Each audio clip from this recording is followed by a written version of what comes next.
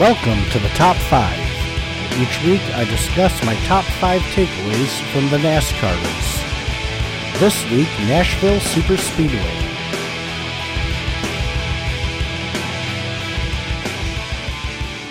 Hello and welcome to the Top 5. Thanks for tuning in. My name is Conor, and these are my top 5 takeaways from this week's NASCAR race at Nashville Speedway. But before I get into that, I would like to invite you to check out my Patreon and my Facebook page. Both can be found at patreon.com/thetop5.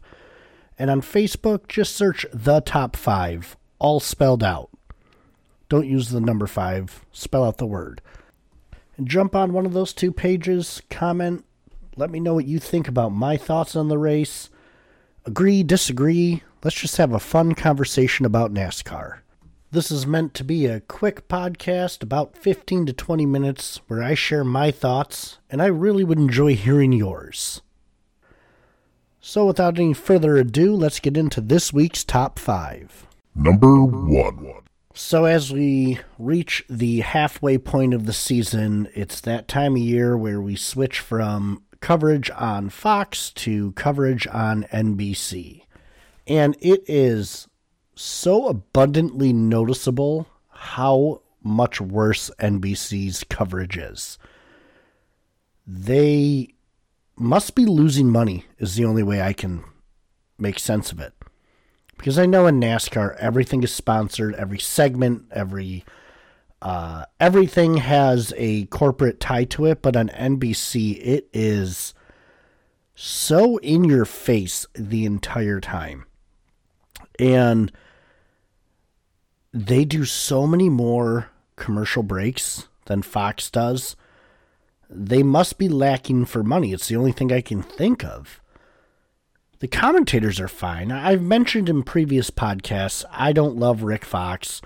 He seems very forced, but I'll give him this. He's knowledgeable. He knows how to call a race. His voice is my issue, and it's really just a personal preference type thing. Jeb Burton and Dale Jr. are great. All of the commentators they have are great. But, I mean, on the parade laps, they went to commercial break. Nashville is a 1.33 mile track. So, I mean, they call it a super speedway, but it's not that big. What do they do, 3 or 4 parade laps? Maybe? I get it when you're at Talladega and the parade laps take forever.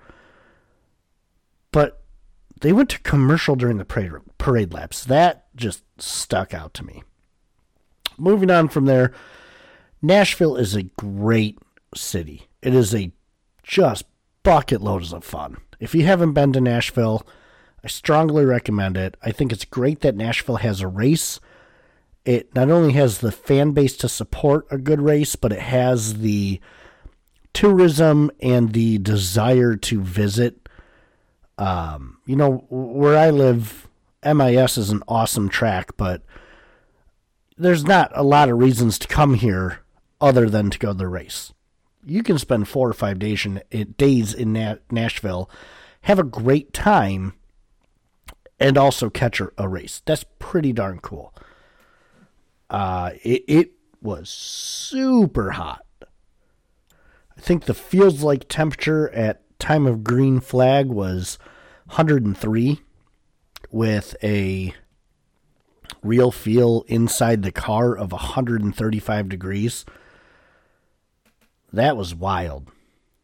I think they might need to consider making the Nashville race either spring or fall when it's a little cooler. Or I have another option for the race that I'll get into later. And then lastly, my number one point is all pre-race, obviously. In qualifying, Kyle Busch spun and had to start in the rear. And initially watching the beginning of the race, there's nothing that brings me more joy than watching Kyle Busch start in the rear. Now, this race is over. We all know what happened. So that was, a moot point. But I take notes watching the race as it's unfolding and try to report it in my mindset as I saw it happening at that time. So at that time, I was stoked to see that. So let's get on to my next point, which covers the beginning and middle portions of the race. Number 2. So the race got going and to a very pumped up crowd. And there wasn't a ton of excitement early. There was concern that the rain was going to hit, and apparently they had announced that they were going to start the race early. I didn't know that because I didn't watch the pre-race show, because I didn't know where the pre-race show even was to be found. Apparently it was on the Peacock app. But I tuned into the network to find the race starting the minute they went live, which was fine. But the 48 had issues early, and then shortly thereafter, he was out, which was a bummer. It was a bummer to see the 48 out. He's had such a great start to the season, and has kind of been quiet since.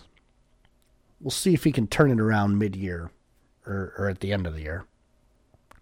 Then the race was stopped for lightning, and a lot of discussion during the lightning break on how things would be handled pit stop strategy-wise. Everyone pitted. Joey Logano took 2 tires and started on the front row and then struggled all day. But the amazing thing to watch was Kyle Busch. I hate talking positive about this guy, but he literally drove through the field. I kept watching the positions, and every time he would pass 2-3 cars, almost every lap. It was like when you're playing a video game, but you have it on the lowest settings so you can just dominate. It was insane to see.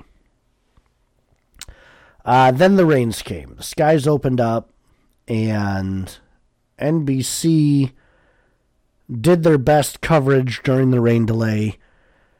And then at the very end, they said, "Oh, this might come back on USA by." I was like, "Wait, what? Hold on now, back the train up."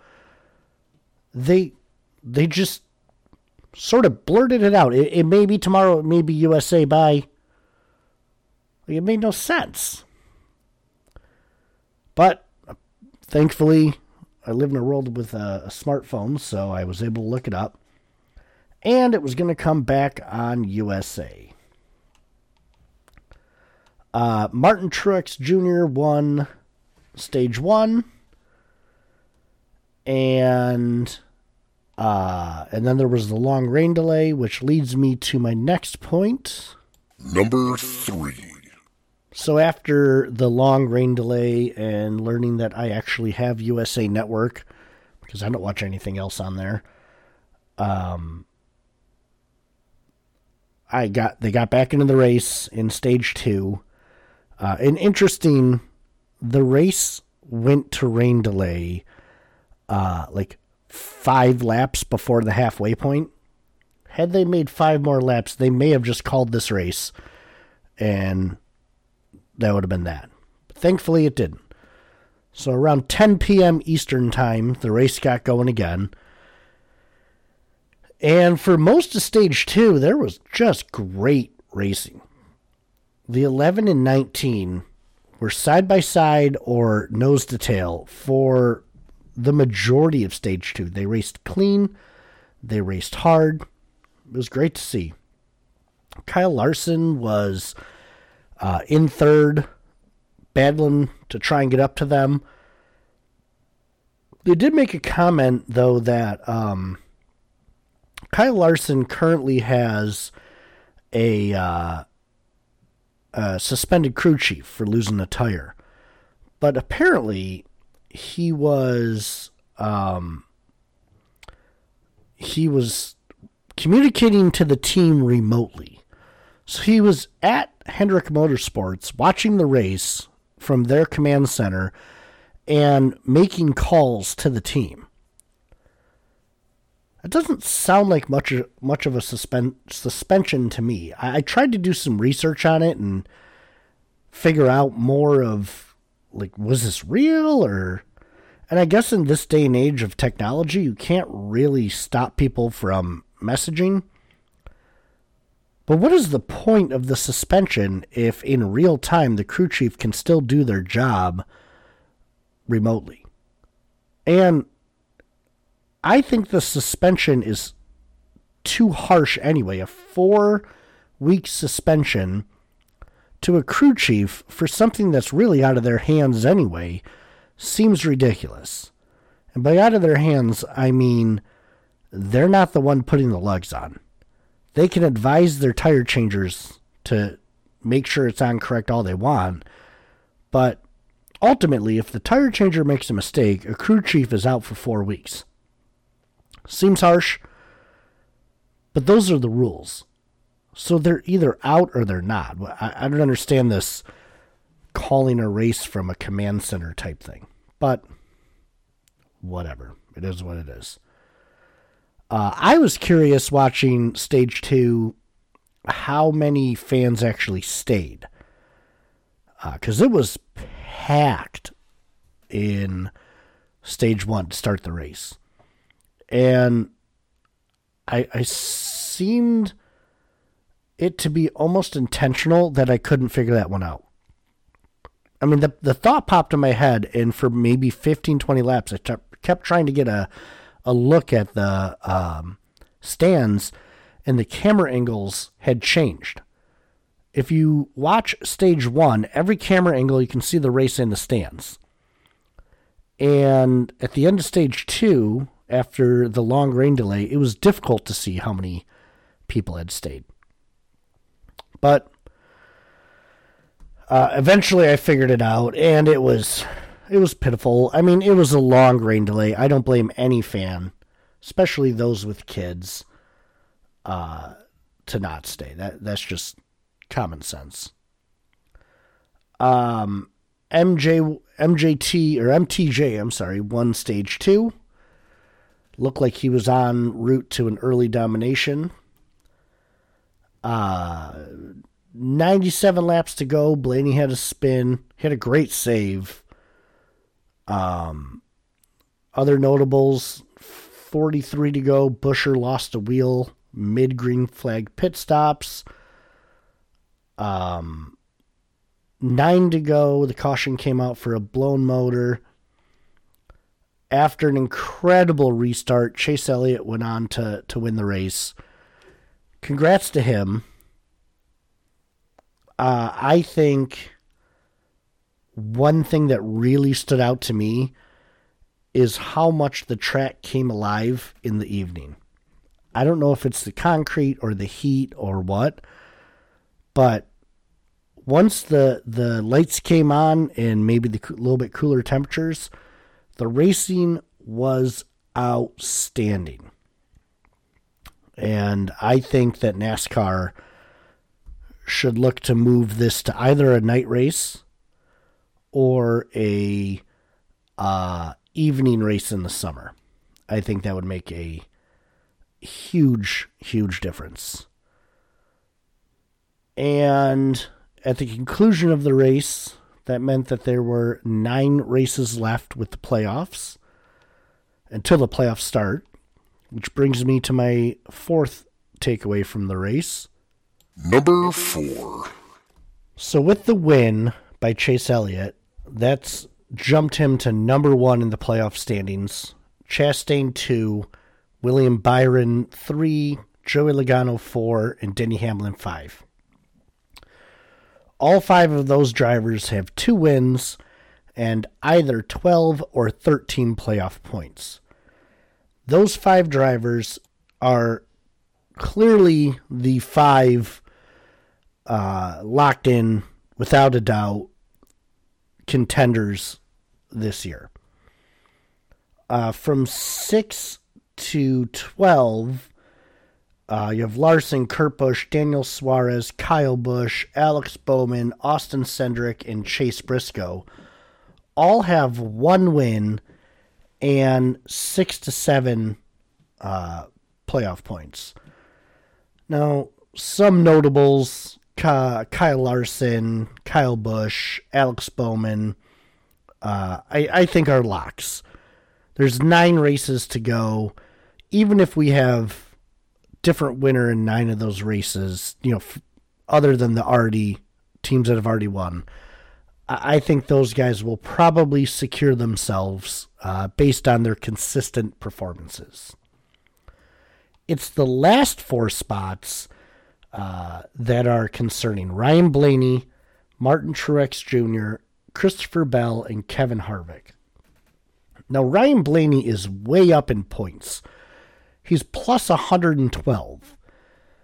If there were no changes, if drivers who have already won a race continued to win a race for the next 12, or even if there's 2 new winners and only 2 drivers make it on points, it seems that Ryan Blaney will be one of those drivers that makes it on points.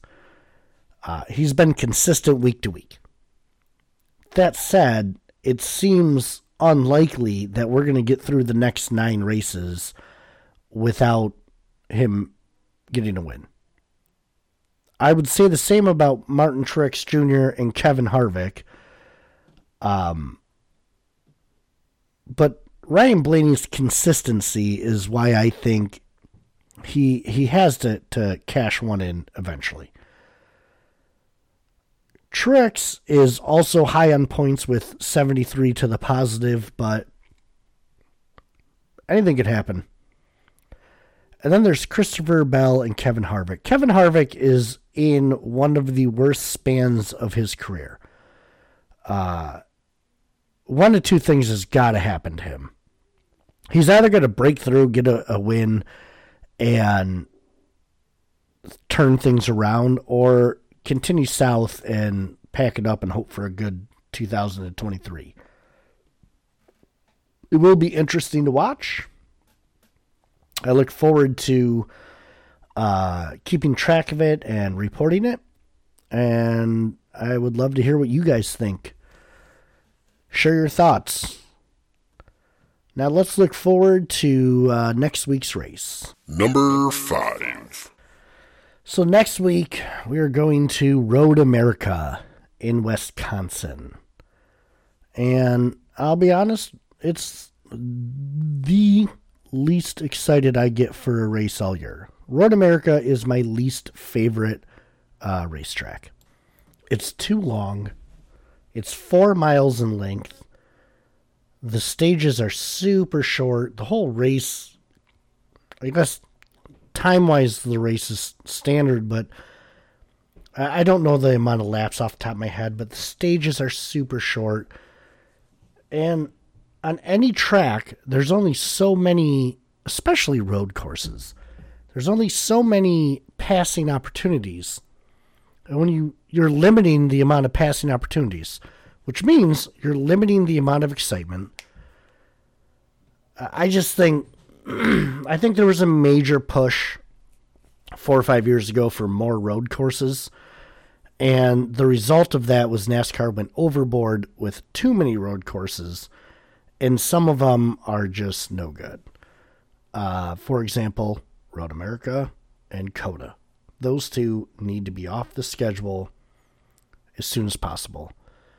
And I feel bad for the people of Wisconsin. The area would clearly support a race, and the fans show up in droves for this race, which is bad news for me, meaning they're not going to get rid of it anytime soon.